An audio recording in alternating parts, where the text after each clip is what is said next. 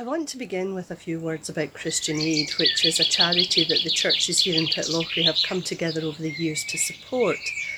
It's a charity that meets need with prayer, with action and with giving. One of our members, David, took part in the Kilt Walk this year to raise funds for Christian Aid, and he would like to thank all those who gave in support. But here is how he said it. On behalf of Christian Aid and all the poor in the world who are supported by Christian Aid, many thanks. I'm speaking about this today not only to say thank you on behalf of David, but because today sees the end of what is known as Christian Aid Week. A week in which there is always a clear call for Christians to have a passion for life, or maybe it's more accurate to say a renewed passion for life, not only our own, but that of others too. It's a week when we are called to look and listen to the lives and voices, the pains and the hopes of our world's poorest people. It's a week when we are called to accept we share one common humanity and to accept that we have a responsibility towards others and to do all that is in our power to give them opportunities to move beyond the poverty and powerlessness which blight their lives and the lives of their children. Recognising that poverty is not a personal choice, but rather that there are external factors that generate it, and many are circumstances out with the control of the individuals. And our reactions to it should not be seen as acts of charity, but acts of justice. It's a week when we are called to really see others, because that's what love does. It sees beyond itself. Love sees others and doesn't turn away. But of course, the reality is that this focus isn't just meant to happen during 1 week of the year. It's to be an ongoing thing, and it's a reminder of the call we have to a different way of life. I've often wondered what the world would look like if we were truly conscious of those around us, their hopes and dreams, which are sometimes threatened to be crushed by their fear or pain, their powerlessness or poverty.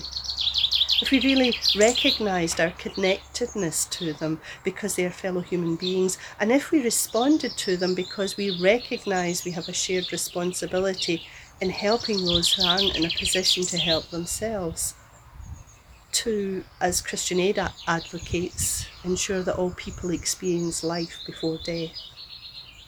It's true that when we look around our world, we realise that there is so much to be done, and we often complain that our compassion and resources seem to be stretched to their limits. And at times like that, I think it's important to remind ourselves that every person affected is loved, honoured and precious in God's sight.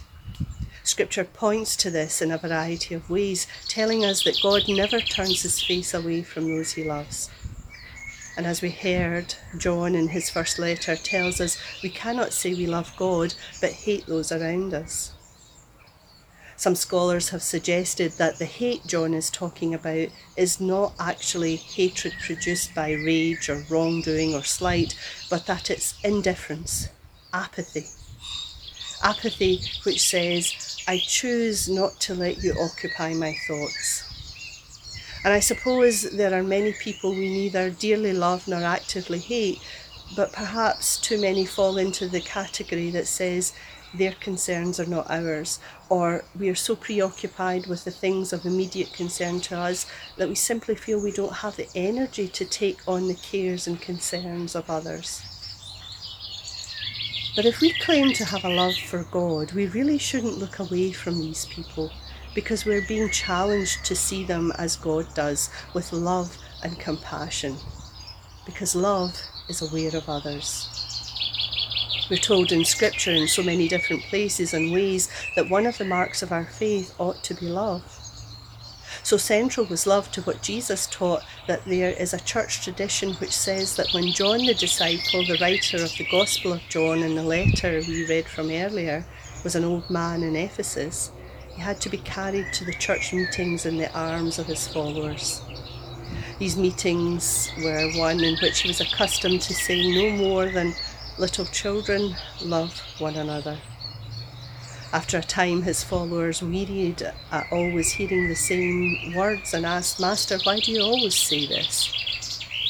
It is the Lord's command, was his reply, and if this alone be done, it is enough. Love is something we are called to actively do. It's not enough to simply say that we love. Words can trip off our tongues too easily. Love is shown in actions, and the actions of ordinary people like us can give countless other ordinary people hope in their life again as they look to the future.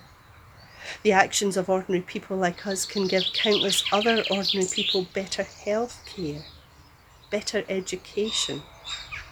The actions of ordinary people like us can give countless other ordinary people the ability to better support their families. The actions of ordinary people like us can give countless other ordinary people a sense of worth, knowing that they are not forgotten. It gives them a chance for survival, to live life before death. Jesus gave us the golden rule to live by. Some people have changed this rule to do it to others before they do it to you, but that's not what it says. It says in Matthew's Gospel, so in everything do unto others what you would have them do unto you, for this sums up the law and the prophets. In other words, God's word tells us that we are to treat other people as we would want to be treated ourselves if we were in their position. And personally, I know that I'd want to be treated with love and compassion, particularly in times of great trouble and hardship and sadness. And I believe everybody would want that. The work of Christian Aid is not about converting people, it's not about doing things for them and taking them out of the equation, but rather it's about coming alongside people and empowering them, helping them make their lives better in the place that they live.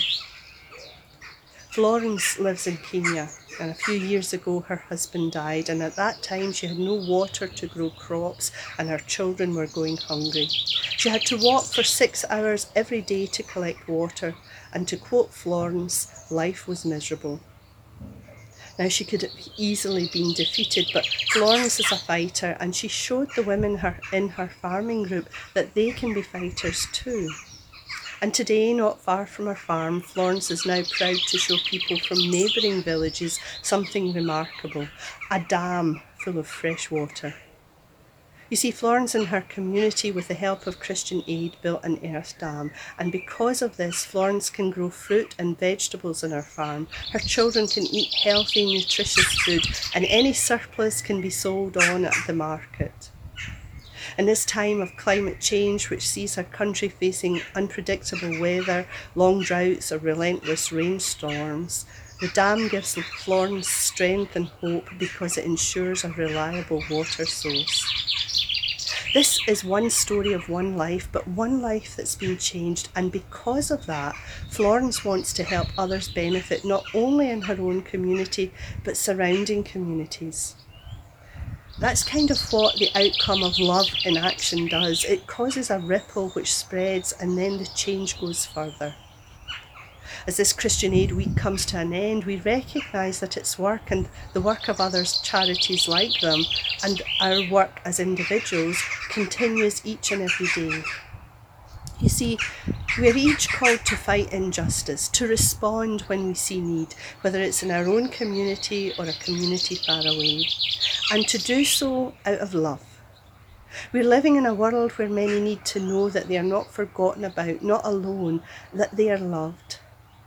And each and every day we can use our own spheres of influence to give of ourselves, to act, to pray. And if we choose active love over inactive apathy, then together we can create a powerful force for change as we respond practically to the needs of those we see around us.